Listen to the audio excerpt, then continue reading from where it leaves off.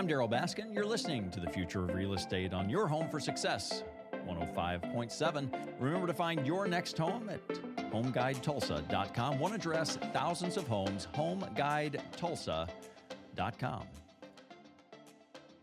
Let's talk probate and how it intertwines with real estate. One of the biggest things that we have to deal with when someone has passed is probate. Does the house have to go into probate? And our expert on this matter, Jamie Miller with J. Miller Law Firm.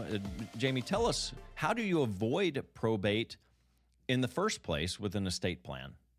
Sure, absolutely. So there's a few ways to avoid probate. A very common way would be through a trust. There are different types of trust, but for example, a revocable living trust, then the house there would be a new deed created to transfer the house into the name of your trust, and that gets filed with land records. And then if that is done properly, that would avoid probate after death. So the probate itself, what is that doing? Why do you want to avoid it?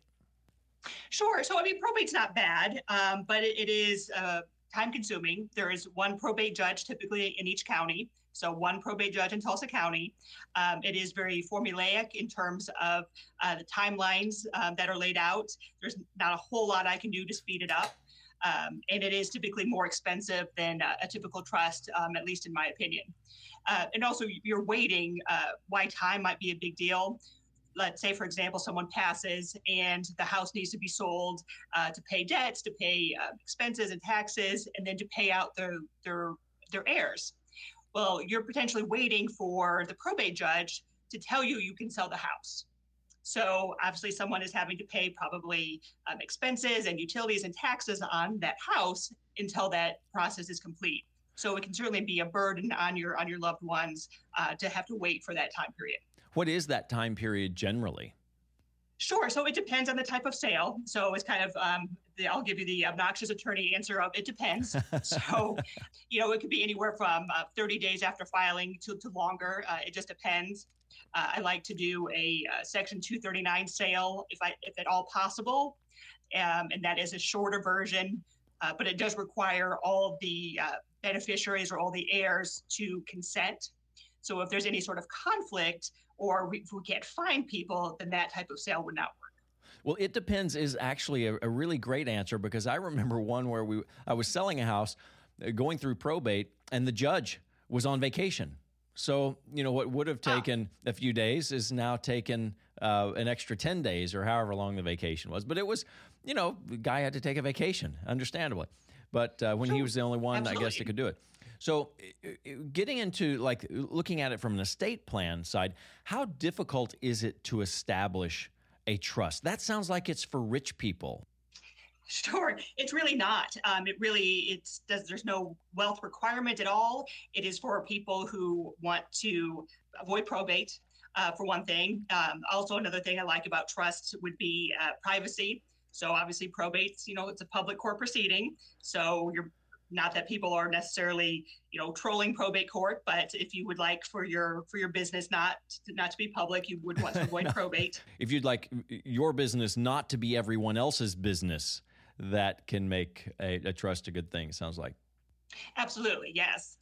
Another thing I think a trust is great for is flexibility. So if you're in probate court, whether you have a will or nothing at all, you're making distributions and then the probate ends because you want to be able to close the probate. So if you want to give gifts to, say, your children or grandchildren over time, because, 18-year-olds maybe aren't great with money, especially larger sums of money. So maybe you want to set some parameters either by age or milestones. You can do that in a trust. So you can have a trustee kind of maybe pay for things like college or their rent and things like that, but not get the full sum of money until a certain age or milestone is met. So what is the difference between a trust and a living will? Sure. So a living will is also known as an advance directive. So that is really just for end-of-life healthcare situations. So completely different. Interesting. So an advance directive would be used under what circumstances? Sure. So three very specific end of life. So you might think a coma might be one example. And in the instance of a power of attorney, for example, we have many cases where someone comes to us as realtors and says, well, I have a power of attorney. But a power of attorney has to be specific to the property itself. You can't just have a general power of attorney, right? Can you speak to that? Sure. So there are different kinds of power of attorney.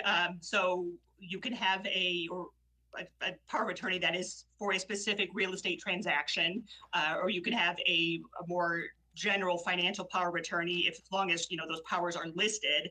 And I should mention also the Oklahoma legislature has made some changes to the power of attorney statutes as of November 1st, and I think there will be some further changes and corrections to come from that as well. There are some things that probably need to be addressed in that.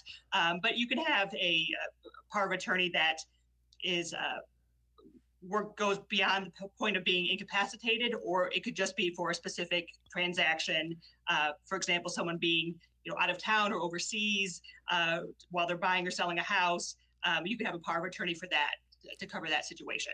So again, we're talking about that answer of it depends. A power of attorney is not just an answer for everything. It has to be specific or will have specific use.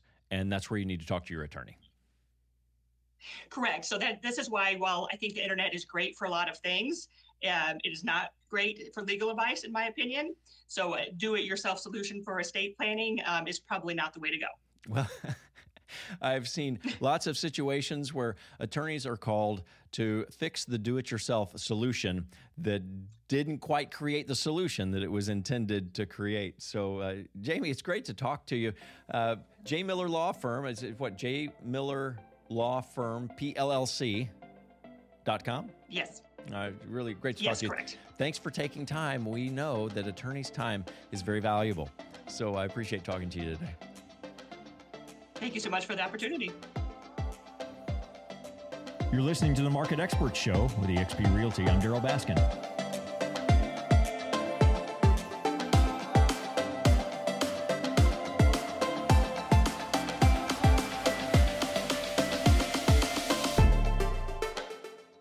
Selling a house is a stressful event. Well, getting a divorce is an incredibly stressful event. Having to do both at the same time can be life-altering, literally life-altering.